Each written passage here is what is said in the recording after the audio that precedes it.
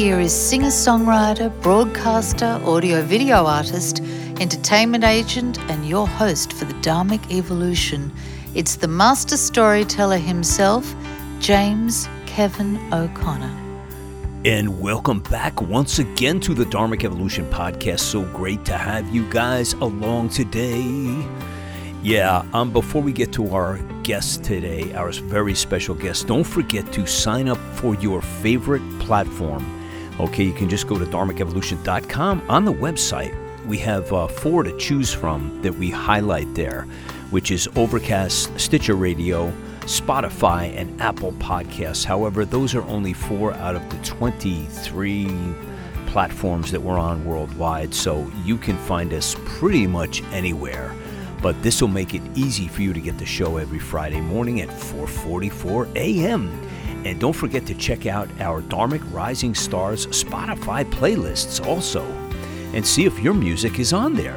What a guest we have today. This is going to be so inspiring. You're going to love this. I have Jade Simmons with us today. Jade is a creator of transformational experiences designed to activate audiences into becoming the biggest, boldest version of themselves possible. The world-class concert artist is also the CEO of Jade Media Global, a revolutionary live experience and global content distribution company specializing in 360-degree personal development and strategic transformation. Nicknamed classical music's #1 Maverick and named one of the best keynote speakers of 2019 and 2020, her electrifying genre-bending concert adventures span Rachmaninoff all the way to rap and include virtuoso storytelling, uncommon insights, and boundless inspiration.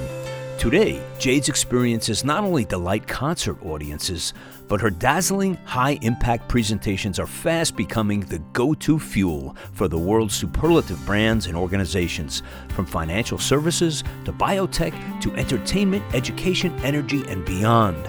The Equal Opportunity Disruptor was also a surprise independent candidate for president in the 2020 elections. Ladies and gentlemen, you better strap up your seatbelts because we're taking a ride today on the dHarmic Evolution with Jade Simmons. So Jade, welcome to the dHarmic Evolution. Thank you for having me, James. It's a pleasure to have you here, a fellow musician. I'm just really stunned by your abilities on the piano are just amazing. And the fact that you've transformed your musical world into something completely unique and different is it's just a rush for me to watch this, because I'm sort of doing the same thing in a very limited capacity compared to what you're doing. And I want to start with, you went to Northwestern University in Illinois, and there I'm sure you were studying as a pianist, correct? That's right. And That's right. I was studying as a classical concert pianist. That's right. Very specific. but then you also managed to become a beauty pageant while you were doing this. So how did the concert pianist come into your world? That specifically is so unique, because I can't speak to that, but I know, being a musician, the challenges that go into that must be incredible.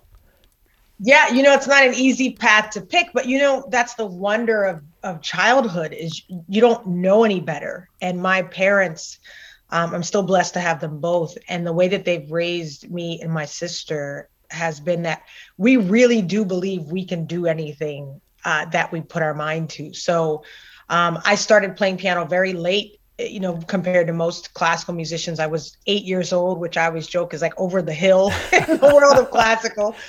And I only had one dream, which was I'm going to be a classical concert pianist because I said so.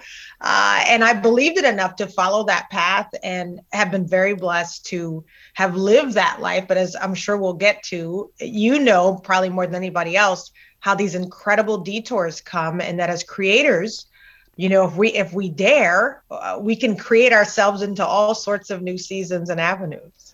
Tell me about your parents, because I love asking people about their parents, especially when you've had the blessing of parents with foresight and encouragement, and somebody who help fuel you. So tell me when you were aware of this, as far as like, did you realize when you were young that this is kind of special the way my parents are treating me?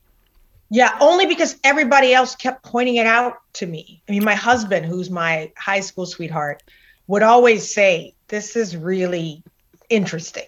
This is not what everybody experiences. And, my sister and I are 12 years apart. So we have even different experiences too, right?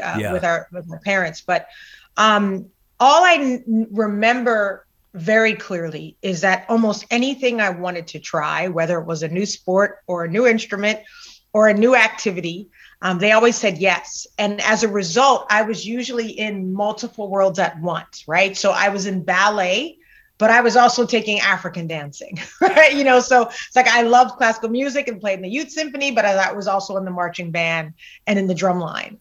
And my parents sort of made it so that I never had to choose, which drove many of my instructors and teachers crazy later in life, and many of my business managers crazy later in life, because everybody would want me to choose one thing.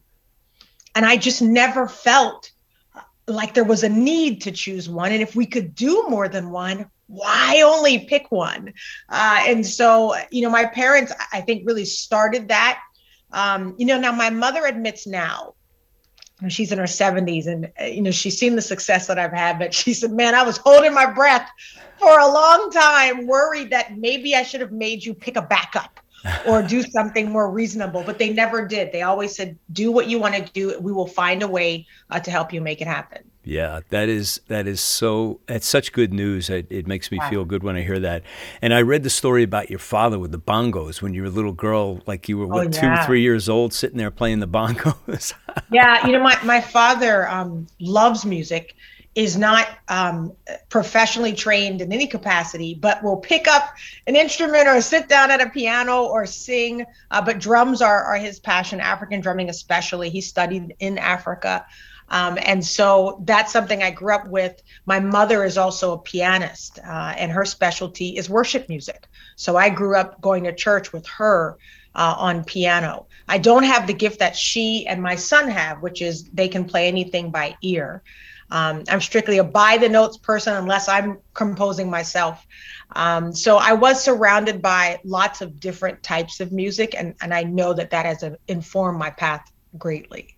Isn't that something, how God gives us all these special little gifts? It's like, I think John Lennon said it best when somebody asked if he could play something, and he says, I'm a musician, I can play anything. And it's very true that if you have that spirit inside of you, that gift, you won't be proficient if you just pick up a strange instrument, but you can get something out of it, and like you can make it work. Yeah. You can make music. Yeah. So after you got into, you went to Northwestern, and then you did the beauty pageants.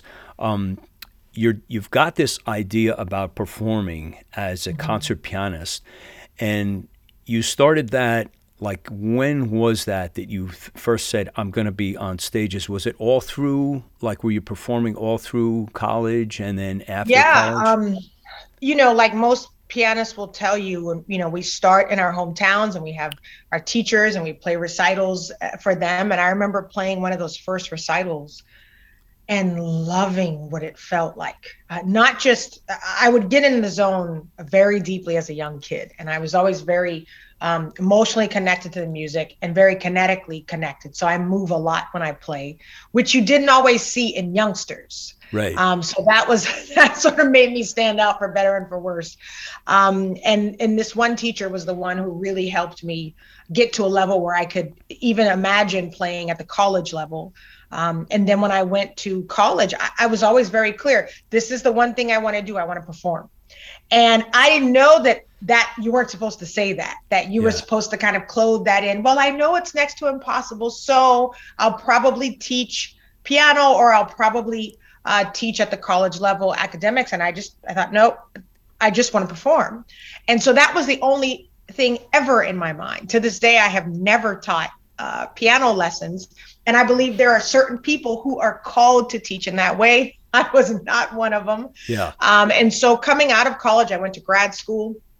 And this was pivotal for me because finally, I had an incredible teacher at Northwestern named Dr. Sylvia Wong, who really helped me shore up some cracks in the foundation because I'd started so late and loved to learn quickly. I'd skipped over some of the fundamentals in many ways. And so she made me go back and put a lot of stuff in.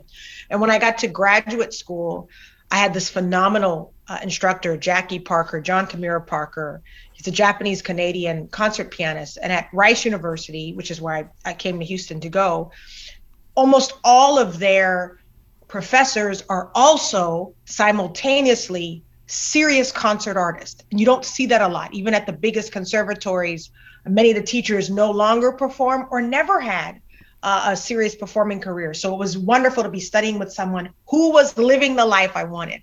Yeah. And I remember after my recital, my master's recital, he took me back to his studio and he said, Jade, you could do this.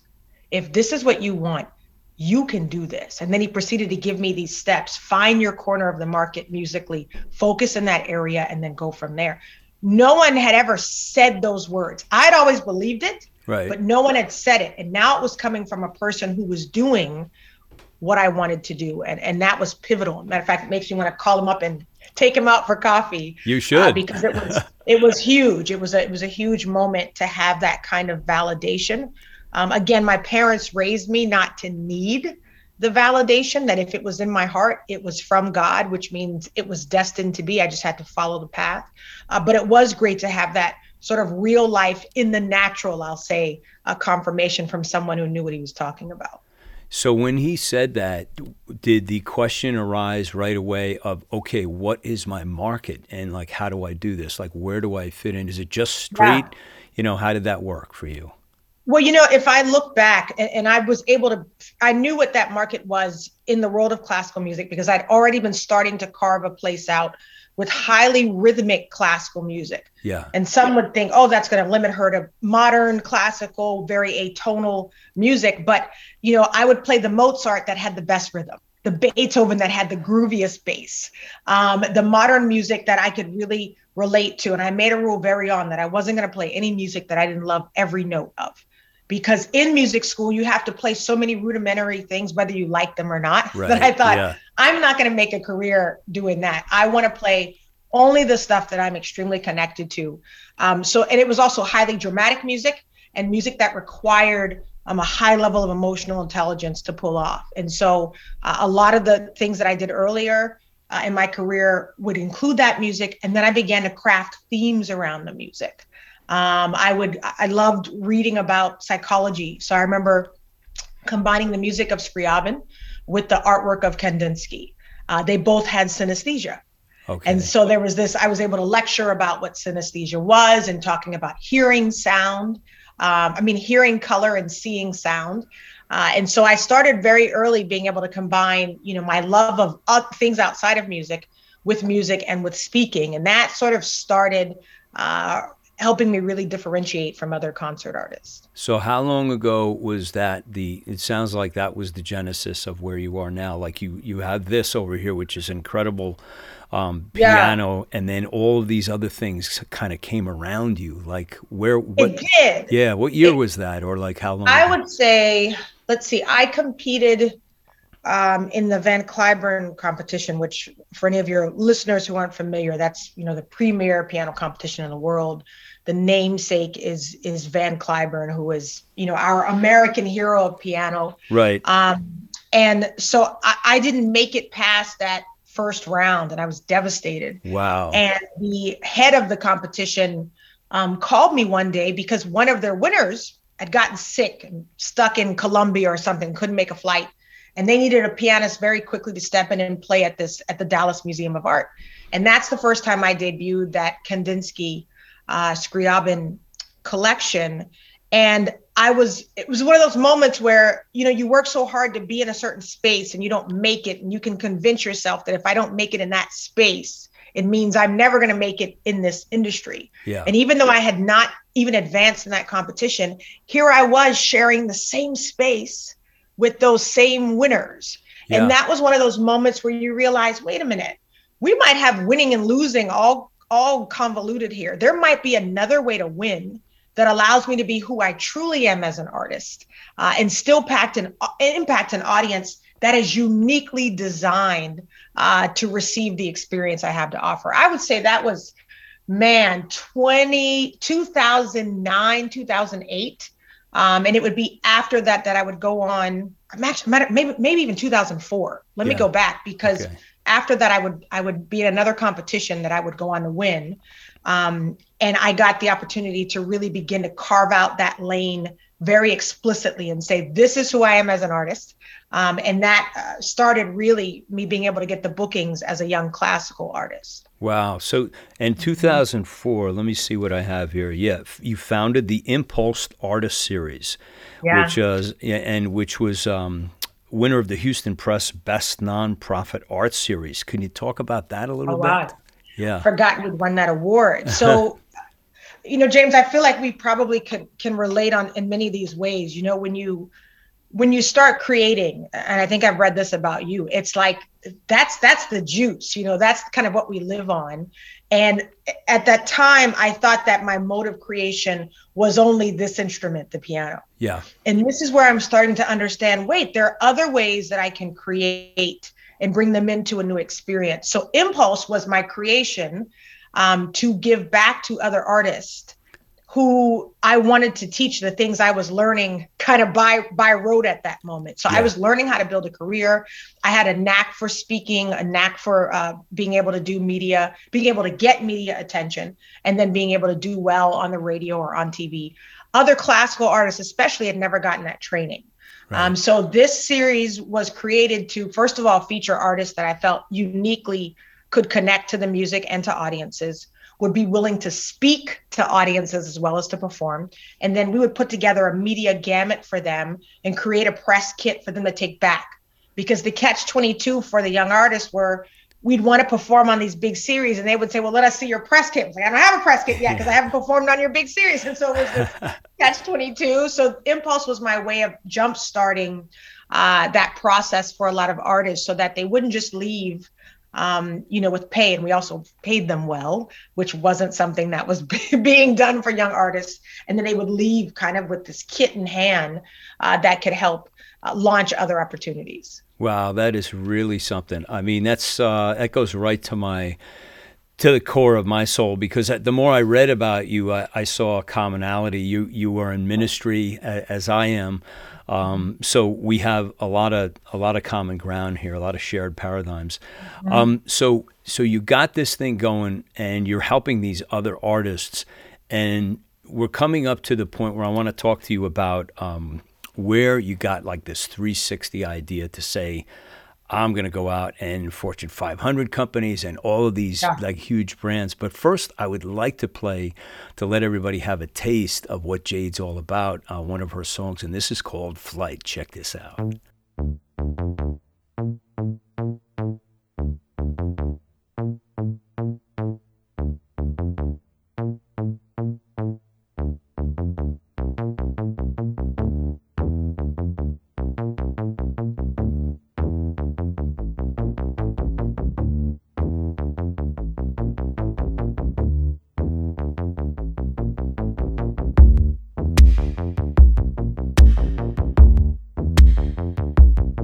Thank you.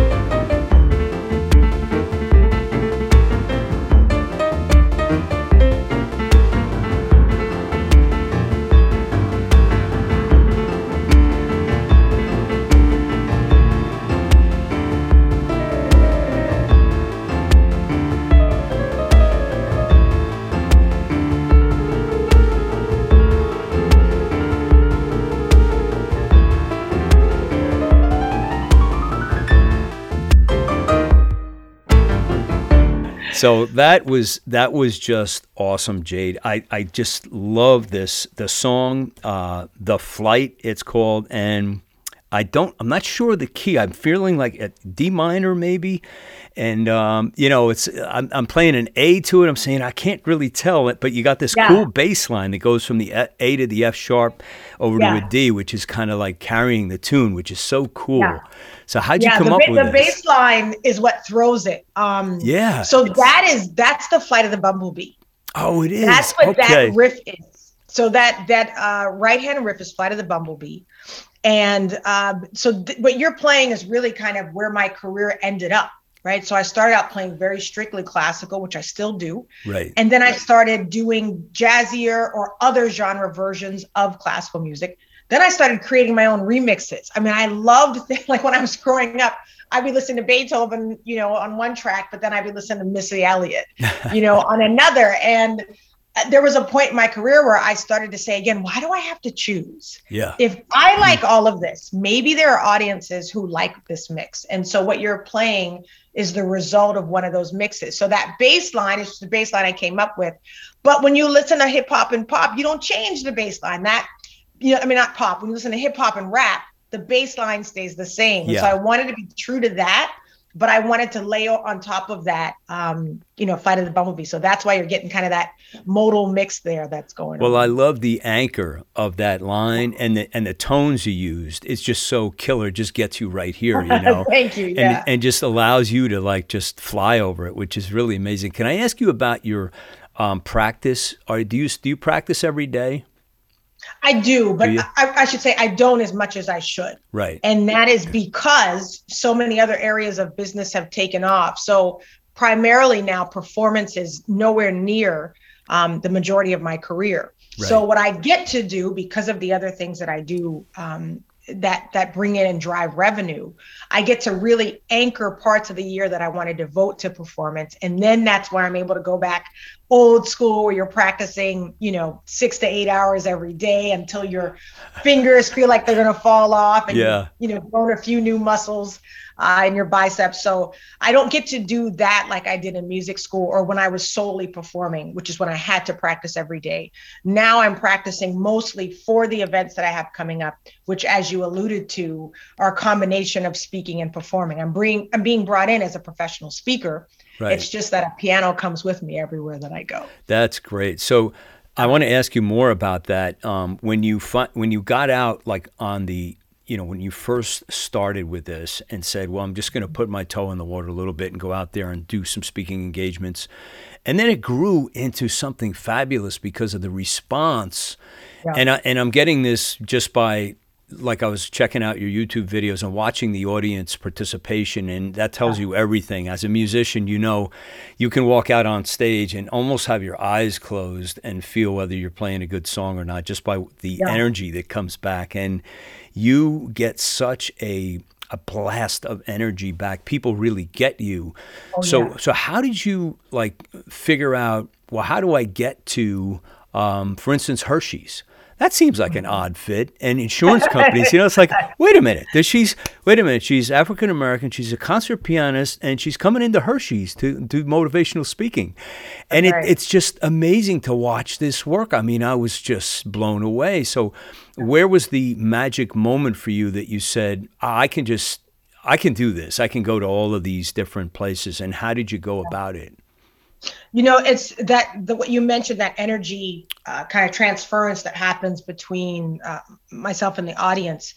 That is probably the core that has come with me no matter what I'm doing, whether it's ministry, whether it's writing, whether it's speaking. And so I've been very careful now to make sure that core is there, that the interaction happens and the energy happens. And it was a differentiator in the world of classical music because people were expecting a stuffier experience. Yeah. Yet we were having this real exchange, which started because I also started speaking in my classical music concerts in between the music. That was kind of point number one where I realized, wait a minute, they're enjoying the speaking as much as they're enjoying the Mozart. That's unusual because you guys are really buttoned up, the concert thing. It's almost like that's the rule, the unspoken rule.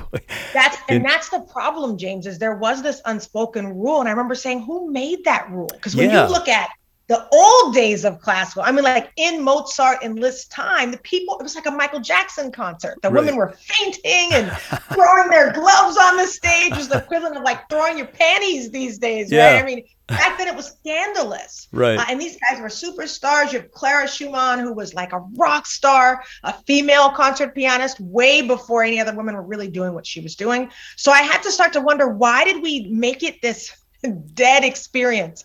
And it's almost like how, you know, we as humans place our own norms and expectations on things that weren't necessarily there. And as I began to know more about the composers and see who they were as big personalities and realize people never really change. So if they had raucous audiences back then, they're probably the same people now. We've just put this expectation of what a classical music concert should be on it. And so I started to just believe there was no barrier between the artist and the audience, believe they wanted engagement, believe they wanted to be maybe even told how to experience what was happening around them. And I hit the jackpot with it, really. I mean, that kind of engagement, again, separated me from other artists who would just come out and play fabulously, but then the moment was over. So that was kind of the big moment one. The other big moment, you know, you said, put my toe in the water and see how it goes, was the opposite. I was speaking at an arts event. I don't think I had even yet understood that I could do what I was doing outside of this place I had trained so hard to be in, which was the world of classical. But I was speaking at a music event. It's like like a career building event for young artists. And a woman in the room, a very small room with only a few people. I was not the keynote speaker. A woman in that room heard me speak, called her daughter, who was the CEO of the Food Market Institute, which I'd never heard of, but that's where Hershey's, Kraft, McDonald's, Walmart, they all get together at this big event. Wow. And she said to her daughter, "You need to have this woman come speak." And she said, "She's better than Coach K," because they had just had, Coach K speak the year before. And I honestly, I'd never done corporate speaking before, but I believe you just say yes and you figure it out later. And I remember when she asked me what my fee was. I've been playing for practically peanuts in the world of classical music. Yeah. So I knew there was money to be had, but I had no idea what the range was. And I remember I threw out this number that I thought was so big. And she said yes so quickly, I instantly knew, darn it, I didn't ask for enough. And so I went there, and it blew that audience away, because here was this woman who was not in their world in terms of corporate work, but I was talking about creativity and innovation from a place that they had, from a world they'd never been in. Right. So they were able to have this wonderful exchange of knowledge. And today I, specialize in speaking on purpose and leadership and innovation and reinvention, because they are things I had to master in my own career, branding and marketing, and how do you uniquely find your differentiator. And now I'm brought in regularly to some of those huge organizations and corporations, and a piano comes with me, and I use music to drive the points home. So if I'm talking about change and the benefit that change can bring, or embracing technology, I'll play the traditional version of Flight of the Bumblebee, followed by a jazzy arrangement of Flight of the Bumblebee, which is just adding a little bit of change. And then I'll play the remix called The Flight, which is what happens when you dare to embrace the technology that you have at your fingertips. So do you get to choose your own piano? I am so lucky. I am a Yamaha artist. Okay. And so wherever I go in that city, the local Yamaha dealer brings me an instrument. Now, my instrument of choice is this big beast of a piano called a CFX. It's like a big 9-footer. I went with Yamaha for two main reasons. The keystroke is so even that wherever I go, whether it's an old beat up Yamaha, which I don't have to play on anymore, or a brand new one, I know what the action is going to be like. Where on some of the other brands, if someone hadn't been working that piano to death before I got there, I might get a brand new piano that has no give. No action. So Yamaha was consistent. Also their bass. And I need a great bass strings, because I'm competing against the electronics that I'm bringing in. So, we amplify still, but the bass can carry the weight. So I love the Yamaha. Yeah, I was going to say you can just get any piano you want, but it's great that you have the relationship with Yamaha. Yeah. When you started doing this, Jade, like getting these events lined up, did they come to you and say, hey, we think this is going to work out, but how did you pitch what you did? Did you use videos? Did you have a sit down with them and explain it to them? Did they see you in some capacity? Because the reason I'm asking is, I think what you've uncovered, I don't know anybody that's doing this like you're doing it in the way that you're doing it. And I think it has such value to companies that have employees that get jazzed up about something in their life. And a lot of them are, I used to be a contractor for many years, electrical and telecommunication. I'd go in these cubicles on these jobs, and you see people just, they got their head down and they're like almost living a life of depression because it's the same old. And you come in and light them up and say, here's a world of possibility to think about. And they come out better people, better, jacked up employees who want to do well. So how did the first one, like you must have had to work it really hard, or did it just kind of happen like you described earlier and you were there? No, I mean, it's such a great question because you're making me kind of think backwards, because I can tell you what our process is today, which is everything you just mentioned. Okay. But it exists because in the beginning, we thought we understood we now, because I have a team. Back in the day, you were the team. I understood what I did. Right. I understood what the value was. And I had so much trouble getting people to understand it. So almost every time I got a booking, it was somebody taking a risk because of how they felt, the energy they got from me. And then what I would find out later is they were kind of crossing their fingers and praying that it actually worked. And then we would hit it out of the park. And I started realizing I was getting standing ovations at these keynote events. Well, as a musician, you hope for the standing O. So to me, I didn't know it was a big deal to get the standing O until it started showing up in these. It's the first speaker we've ever had that had a standing ovation. So then I started why are people really standing up? And my goal has become, I don't want you to stand up just because you thought what I just did was awesome. Right. That's one level of standing ovation. The deepest level of a standing O for me is when people stand up because they feel awesome. Something in them has activated, has switched on. And that depression you're talking about has to do a lot with purpose. If people don't feel A, connected to their own purpose, B, connected to the purpose of the organization they're working for, they're just performing a mundane daily task, counting down the hours until, it's 5:00. Yeah. It's an existence I can't even imagine living, and I have avoided for my entire life. Yeah. I've never worked for myself. And so because of that, I'm able to kind of this take of what does it look like to work for yourself, even within the boundaries of someone else's organization? How do we make this a place of purpose for you? So now we've got it down pat. We know what the value proposition is. But in the beginning, I did a little bit of everything.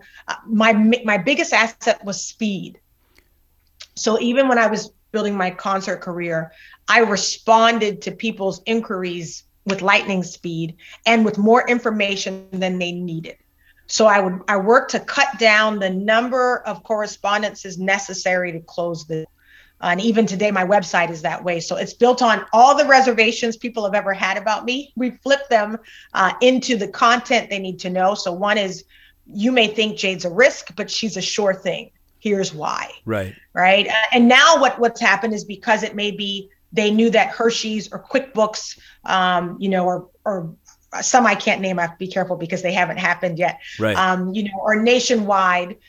They know that if that trusted corporation brought her in, she must be the real deal. But in the beginning, it took a while. It took a lot of convincing. And the piano helped because it was at least, a curiosity factor. Yeah.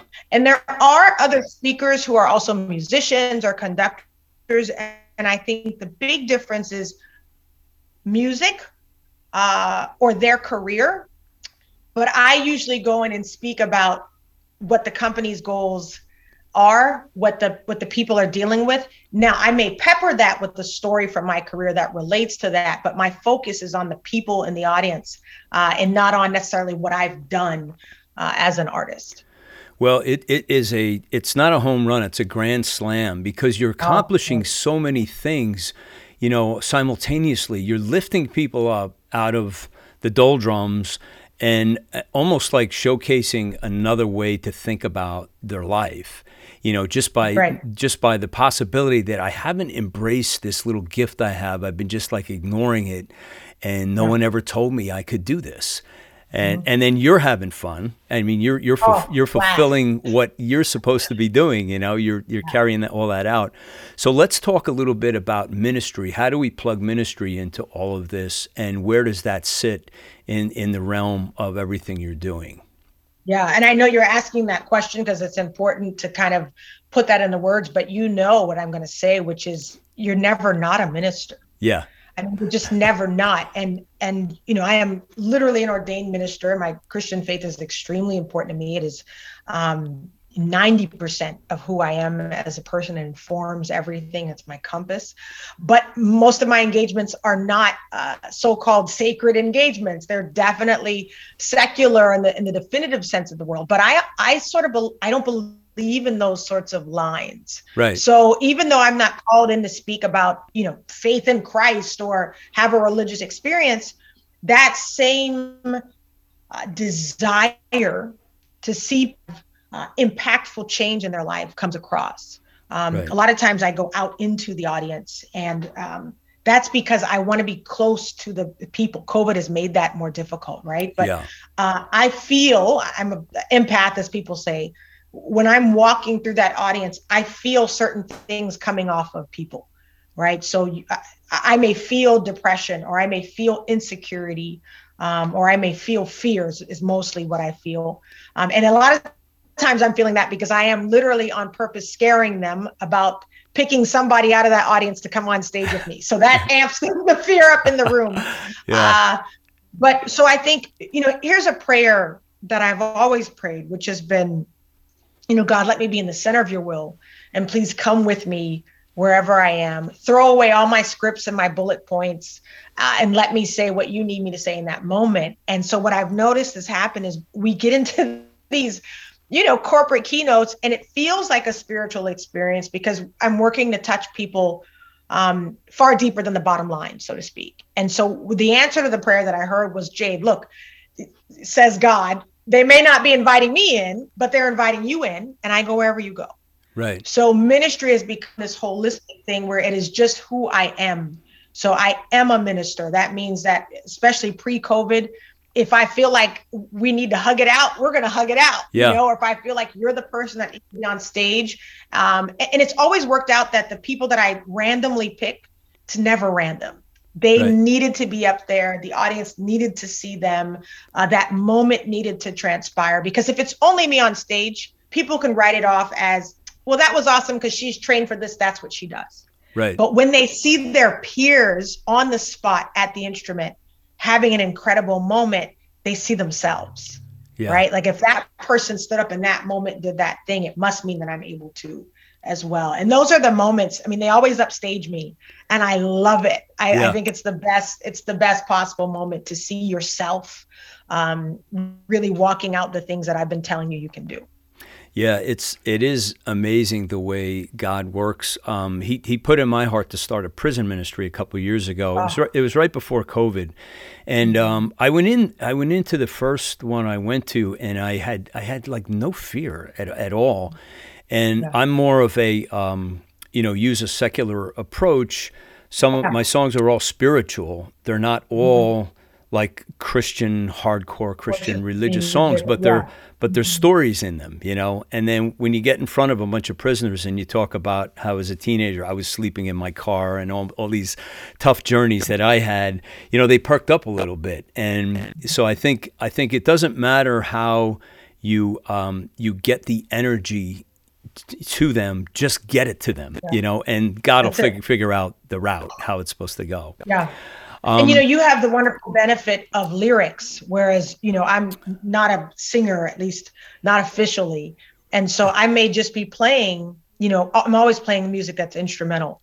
And so for me, it's like you said, if I can give as much of that energy, whether it's love, whether it's inspiration, I try to give that through the music because I'm not singing it. There are no words to latch onto.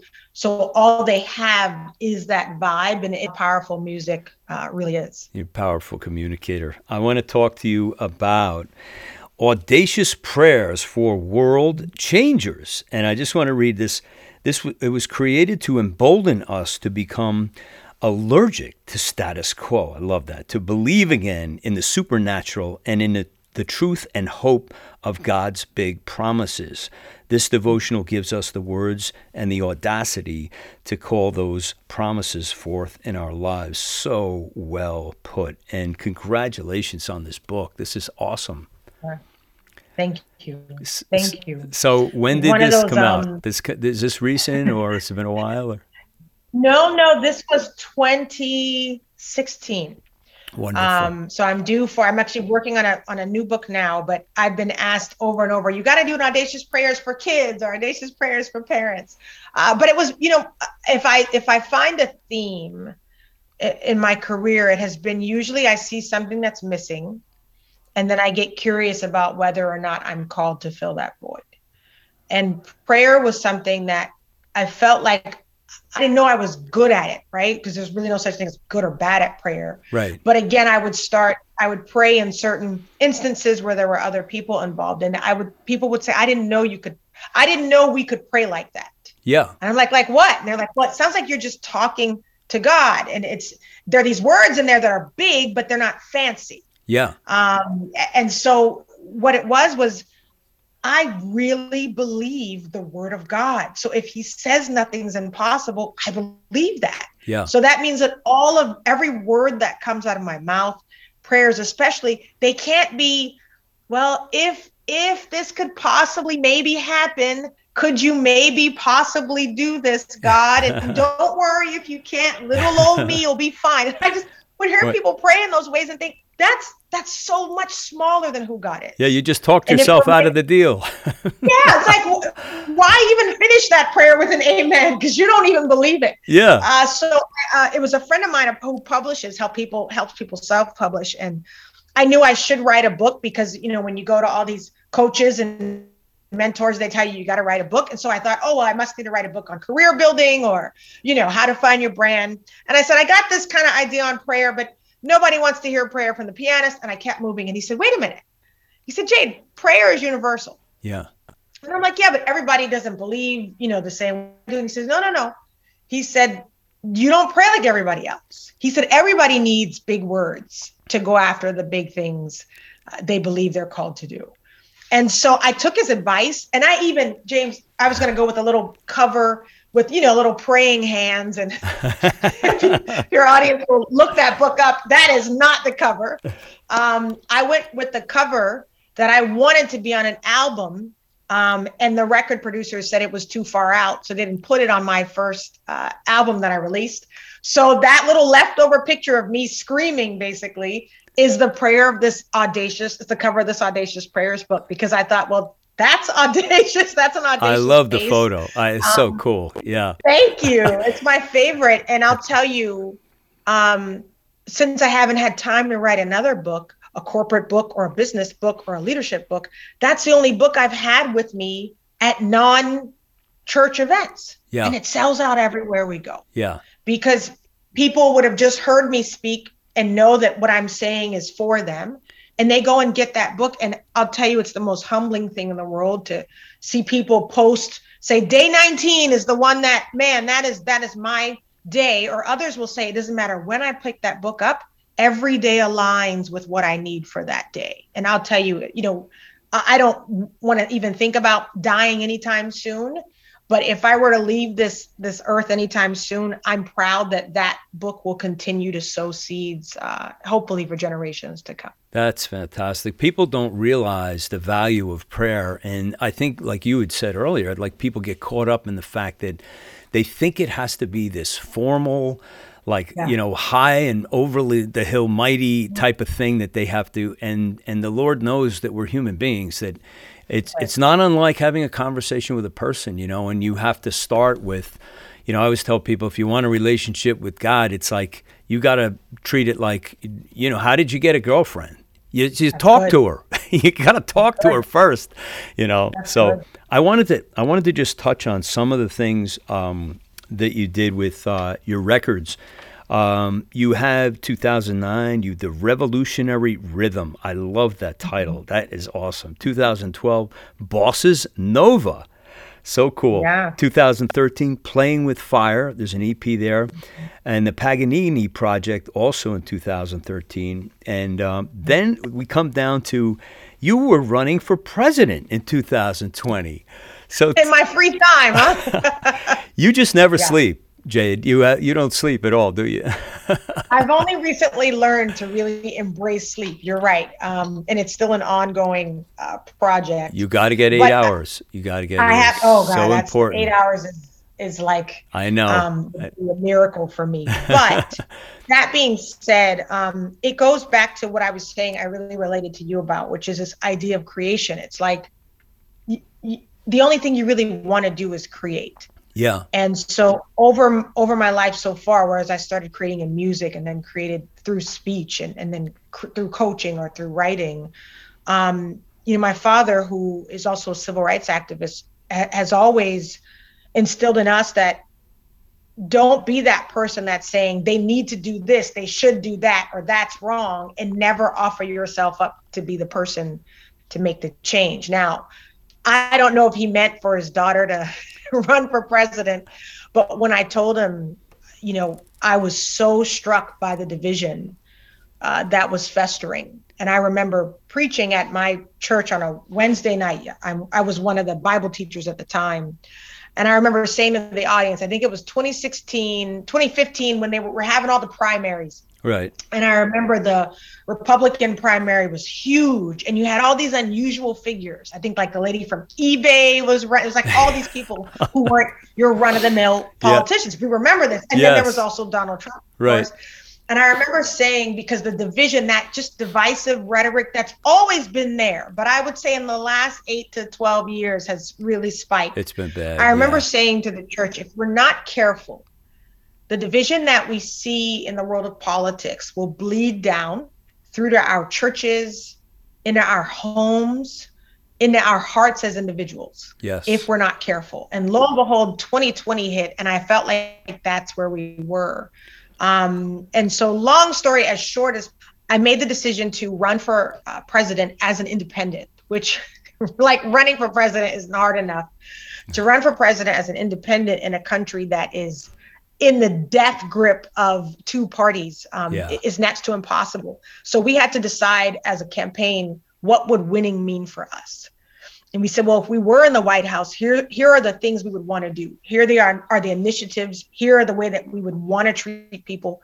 Here's the way we would want to speak. So we said, why don't we behave as if we're in the White House now? Why do you have to wait to win in order to make that kind of change in people's lives? So as we traveled the nation, and I'm very proud that not only were we on the ballot formally in some states, we were registered. People don't have to register to be a write-in plus states. So you literally could have voted for me in almost every state in the nation, and the votes would have counted. Unfortunately, we didn't get a final count because of all the mess that was going on between It was a horror Biden show. and Trump. They didn't even count write-in votes. Everything got thrown in the back of the room. But the amazing stuff that we saw across this nation, that people weren't as divided as maybe we see them being in the media. Yeah. That so many people just wanted common sense government that put them first. Oh man, it was powerful. And we ran under the kind of the moniker of Operation Restoration. And our goal was, let's bring some form of restoration to every place that we put our feet down. And that's what we did. And so it was an exciting time, challenging. I probably have been more insulted in that 1 year than I was in my 44 years on Earth. Oh my God. But it was really an incredible lesson in humanity, in what's possible, and how important, our leadership is in terms of determining the temperature of the nation. Yeah. Well, we got a lot of healing to do. There's a lot of things that we need to do, but I'm glad you did. That must have, it's one that you'll never forget. And you made an impact. All the people you touched, you don't even know how many people you touched with this. Oh, man. It's funny. We find out more now, I think, as people are jaded because either they voted whatever way because they thought it was going to change everything. Right. And we saw a lot of fear, right? People were either, because I'm a Christian, there were a lot of Republicans who assumed you should be on this side because I'm Black and female. There were a lot of Democrats who thought you should be on this side. Right. And both sides at one point thought that I was a plant from the other side. I mean, the story, we can do a whole other episode on just that experience. But what I will say is what we always found is once we got in the room, once we spoke the vision and the mission, there usually wasn't anyone converted by the time we were done, because for once they were hearing a voice and a vision that mirrored theirs. Yeah. And so that was very exciting to see. And I still hold out a lot of hope for this nation because I've seen the people who are truly the people who make up the nation. Yeah, I agree. You and I both on that one. Okay, as we're winding down, what is the rest of this year looking like for Jade Simmons? I mean, you've got so many things going on, and I'm really very excited, to tell you the truth, about what you've done with this brand and how you've approached it. And it just I get excited just seeing what you're doing. It's really you're onto something that's going to inspire not only people like myself, but like other musicians, other people who need to get out and share their story. Excuse me. Mm-hmm. So what I'd like you to do is, if you wouldn't mind, as we're saying goodbye, if there's something you'd like to share with the audience out there as far as maybe either a prayer or some wisdom to share for the up-and-coming musicians, singers, songwriters, whatever they are. And in a time where there's a lot of hopelessness with the music business, people feel like they don't have a place to go. So if there's anything you can add and share, I'm sure people would love to hear this. Of course. Now, you asked, what does the rest of the year look like? I'm focusing in one direction, which is a big change. My team is very excited. One direction, what does that feel like? You're probably relieved. And that direction, yeah, very relieved, is a direction of purpose. When I started speaking, I said this one thing that took on a life of its own, and it was that your purpose is not the thing you do. Because I thought my purpose was to play the piano. So every wrong note I hit, every memory slip I had, every engagement I didn't get, I completely and wholly felt like I was failing. And it was in those concerts where I started speaking that I saw, wait a minute, your purpose is not the thing you do. Your purpose is what happens in others when you do what you do. And then I realized the piano then was only one vehicle in which I got to ride out my purpose. What purpose was what was happening in that audience. The fact that they were seeing the creative side of themselves or feeling activated to go after something, that was purpose. And I realized, my purpose, personally, Jade's purpose, is to activate people into becoming a bigger, bolder version of themselves, the one that I believe God created them to be. So I think for every creative out there, first of all, you have such a special gift to create. I mean, that is the God gift, right? The creator has shared that gift with you. So that must mean that if we can't put God in a box, probably can't put you and your creativity in a box either. So I would encourage creatives to unshackle themselves. We go to school and we get boxed in, or we're told what we can and cannot do.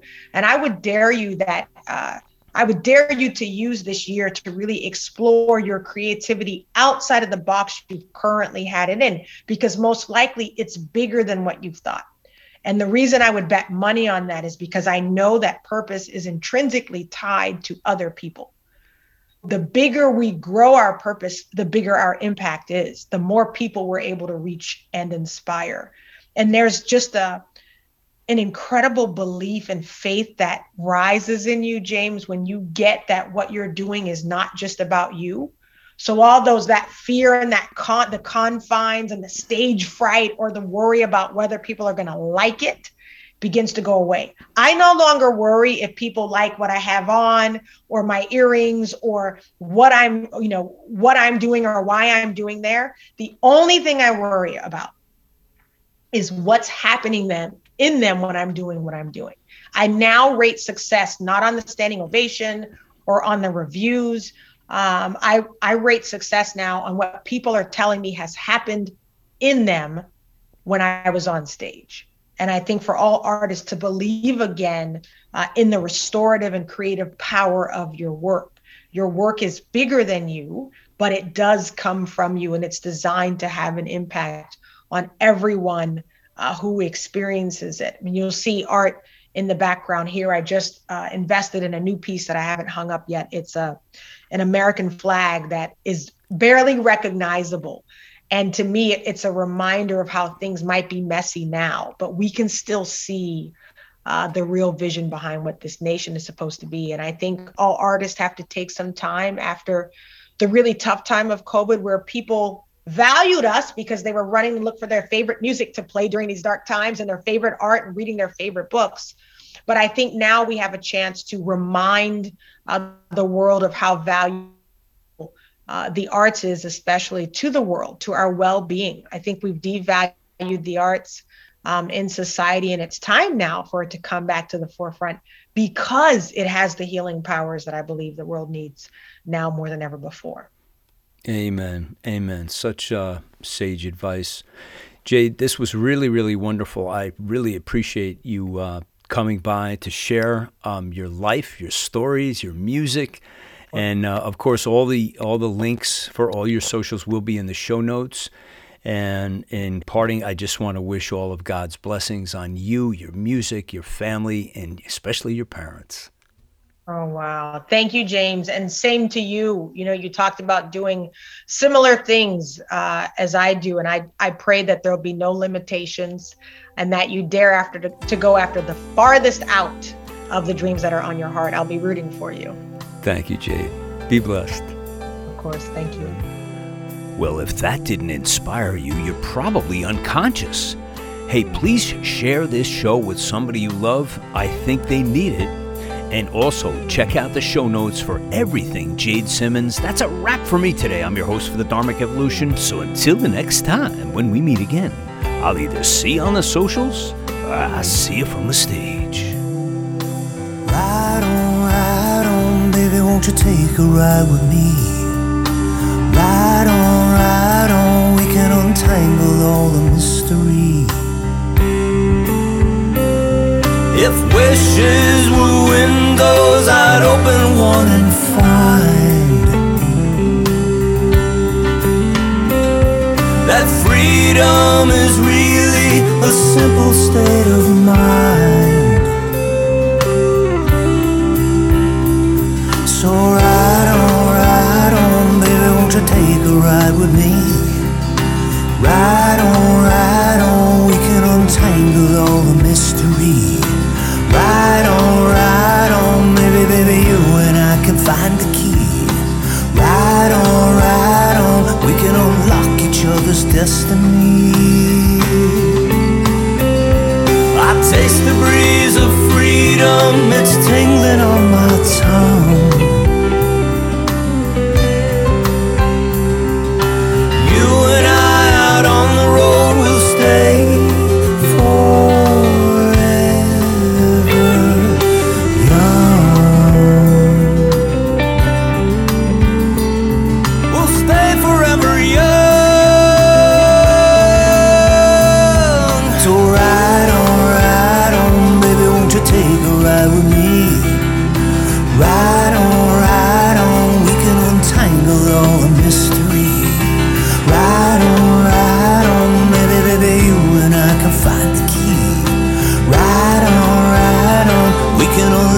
each other's destiny. I'll take you places that you've never seen. I'll take you places that you never dreamed. I'll take you places that were pictures in your mind. I'll take you places beyond the reach of time.